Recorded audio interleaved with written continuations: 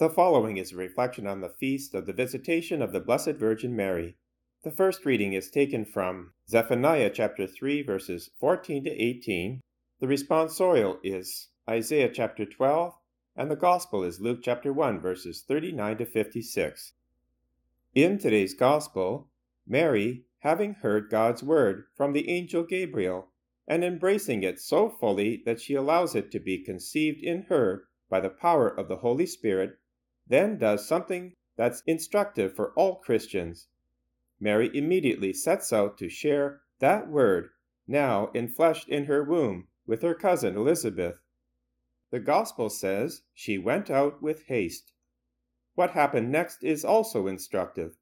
The word has an immediate effect on both Elizabeth and her unborn child, John the Baptist.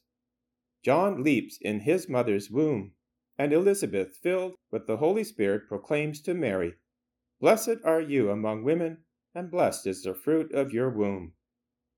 These events are instructive for us because we are called to share in them.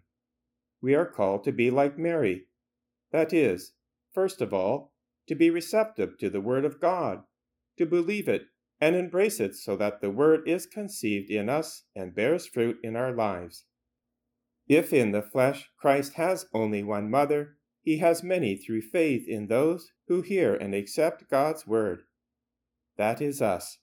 Through reading sacred Scripture and pondering it in our hearts, we are called to conceive and give birth to Christ in the world, thereby sharing in Our Lady's motherhood. Then, like Mary, we are called to share Christ with haste to others, especially those closest to us. Why in haste? Because, as we saw with Elizabeth and John the Baptist, the Word always has an impact. As the Lord said through the prophet Isaiah, quote, "As the rain comes down from heaven and waters the earth, making it flourish, so my word that goes out from my mouth will not return void, but accomplish what I desire." End of quote.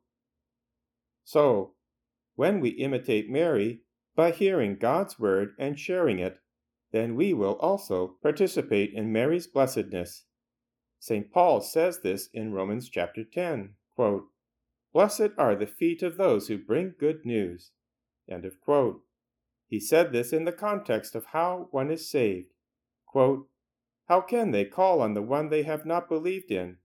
How can they believe in the one they have not heard? How can they hear unless someone preaches to them? How can they preach unless they are sent? As it is written, how beautiful are the feet of those who bring good news." This feast of the Visitation of the Blessed Virgin Mary is very suggestive of how we are to live our lives.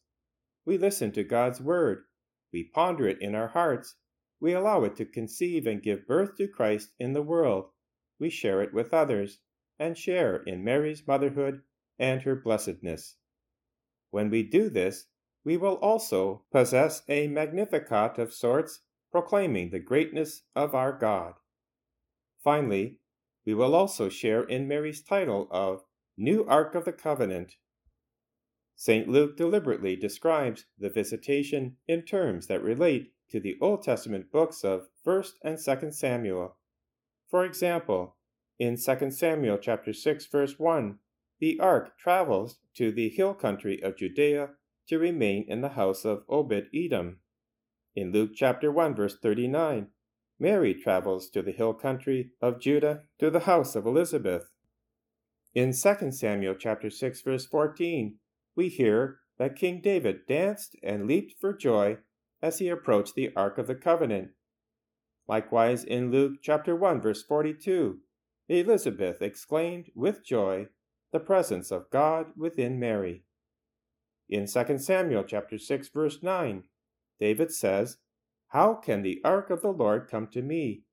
And Elizabeth in Luke chapter 1, verse 43 states, "And why is this granted to me, that the mother of my Lord should come to me?" In 2 Samuel chapter 6, verse 11, the ark remained in the house of Obed-Edom for 3 months, and in Luke chapter 1, verse 56, Mary remained in the house of Elizabeth for 3 months. In addition, just as the Holy Spirit overshadowed the Ark of the Covenant in Exodus chapter 40. The Holy Spirit overshadows Mary at the Annunciation in Luke chapter 1, verse 35. Finally, in the book of Revelation chapter 12, St. John sees a vision of a woman clothed with the sun, with the crown of 12 stars on her head. The immediately preceding verse in Revelation chapter 11 speaks of the Ark of the Covenant seen in heaven. On this feast of the Visitation, let us ask the Blessed Virgin Mary to pray that we recognize the dignity God has bestowed on us through our baptism and His grace, taking up with haste our role of bearing Christ to the world. May our response be that of today's psalmist, quote, "Surely God is my salvation. I will trust and will not be afraid, for the Lord God is my strength and my might. He has become my salvation. With joy you will draw water from the wells of salvation.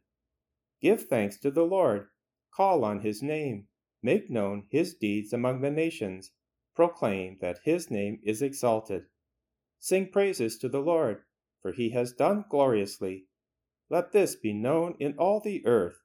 Shout aloud and sing for joy, O Zion, for great in your midst is the Holy One of Israel."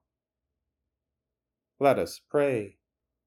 Almighty ever-living God, who, while the Blessed Virgin Mary was carrying your Son in her womb, inspired her to visit Elizabeth, grant us, we pray, that, faithful to the promptings of the Spirit, we may magnify your greatness with the Virgin Mary at all times.